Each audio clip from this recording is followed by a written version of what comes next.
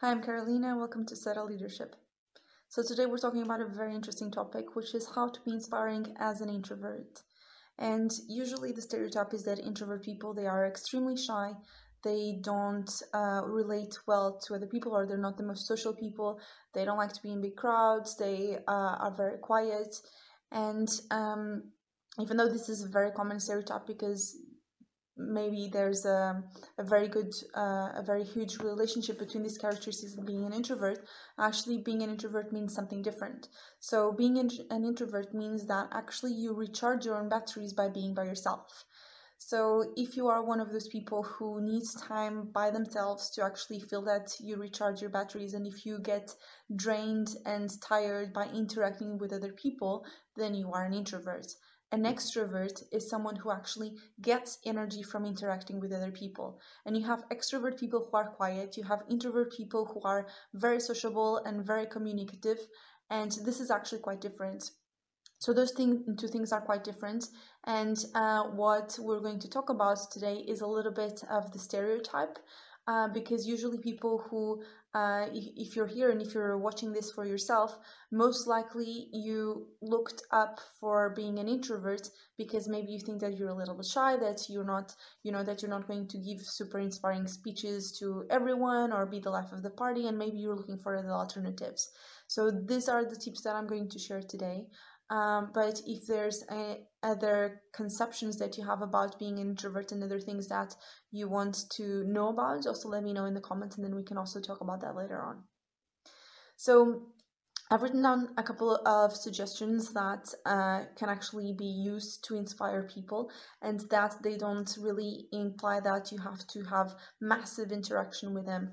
And usually for introvert people, what's a good way to actually be inspiring is to, instead of having huge crowds, to focus on one-on-one relationships, because then you're more focused. And of course, there is still an interaction with someone, so it's still going to take a little bit of energy, but it takes way less energy. And also because it's a one-on-one interaction, it's between those two people, right? So there's not a lot of eyes on you, so there's a lot of pressure put on you, and it's most likely more comfortable for you. But you can try it out and you can see what you like, if you like more to talk in group or if you like more to talk in one-on-one.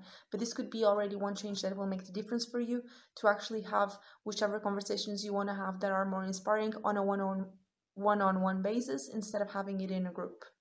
So things that actually are inspiring and that sometimes people don't talk about, and even the people who give the best speeches, sometimes they can be inspiring in that moment, but throughout the rest of the year they're not, because they don't do the other stuff. And this is where actually you are going to win.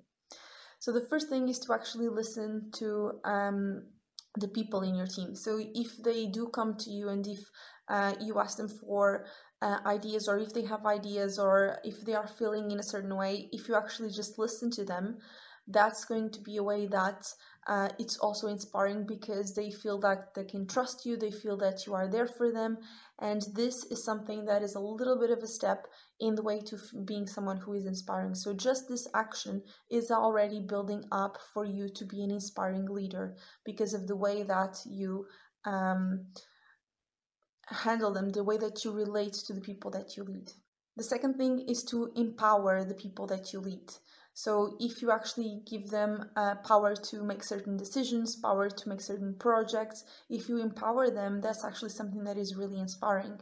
One of the things that people crave the most for is autonomy and a sense of accomplishment and having responsibilities that they can achieve. So if you actually empower them in the sense that you give them responsibilities, and also that you support them in whichever things that they need to learn or develop to achieve those responsibilities, you're actually going to be an inspiring leader, again, for the way that you relate with them and for the way that you handle them as well. So that's a second way of doing that.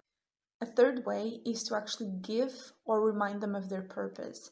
So all of us, we want to have purpose in what we're doing, being it through the thing that we are all doing as a company. So for example, in a professional context, maybe they are all contributing to the purpose of the company, and that's something that really drives them. So maybe can be reminded of that purpose, or the purpose of their role, or the purpose that they want to, to be good professionals so that they can support their family. So if you get to know the people that you lead, you actually can remind them of their own purpose, and that is quite inspiring, because what you try to inspire people by, so for example, if you give those big speeches, they have a lot of techniques to be inspiring to big audiences. However, for the people that you lead, if you actually tick down on the things that are extremely important for them, then you are going to be inspiring them on the things that really matter to them. And that's a big difference. It's very different from actually giving a speech to an audience, but it's also something that is very inspiring. And that they will feel propelled to do more, to achieve more, and also to work with you more, because they feel like working with you, they connect that to the sense of purpose because you reminded them or you gave them a sense of purpose. So that's actually very helpful. Okay, the fourth thing is to actually, this is one of my favorites, it's actually to get them to inspire each other. So this is a little bit of delegating your work of inspiring, and it's actually really good for people who are introverts, because then the pressure is not on you to say the right thing, to do the right thing, and you are just there as a facilitator. So what this means is that, for example, if you want to have an inspiring moment with the whole team, for example, instead of you giving a speech, what you can do is that you can actually talk about or ask them about what are some of the things that are or what's the company purpose or the organization's purpose, or how do we want our work to be like, how do we want our outcome to be like, and then let them do that. And usually people will come up with great ideas and great energy. They will share a lot of things and they will build up the inspiration themselves, and then they will be inspired, and you didn't really do anything except for facilitate. So if you want to learn more about facilitation, also let me know so that we can talk more about that. And finally, the last example that I have for you today is to actually lead by example. So there's also a very famous video of someone who was just dancing on a music festival, and they were just dancing by themselves. Everyone was just laying down on the grass, and then this person was super excited about dancing, and then they just started dancing, and then you have a few followers who join, and then at a certain moment massive amounts of people just join and they're all dancing together.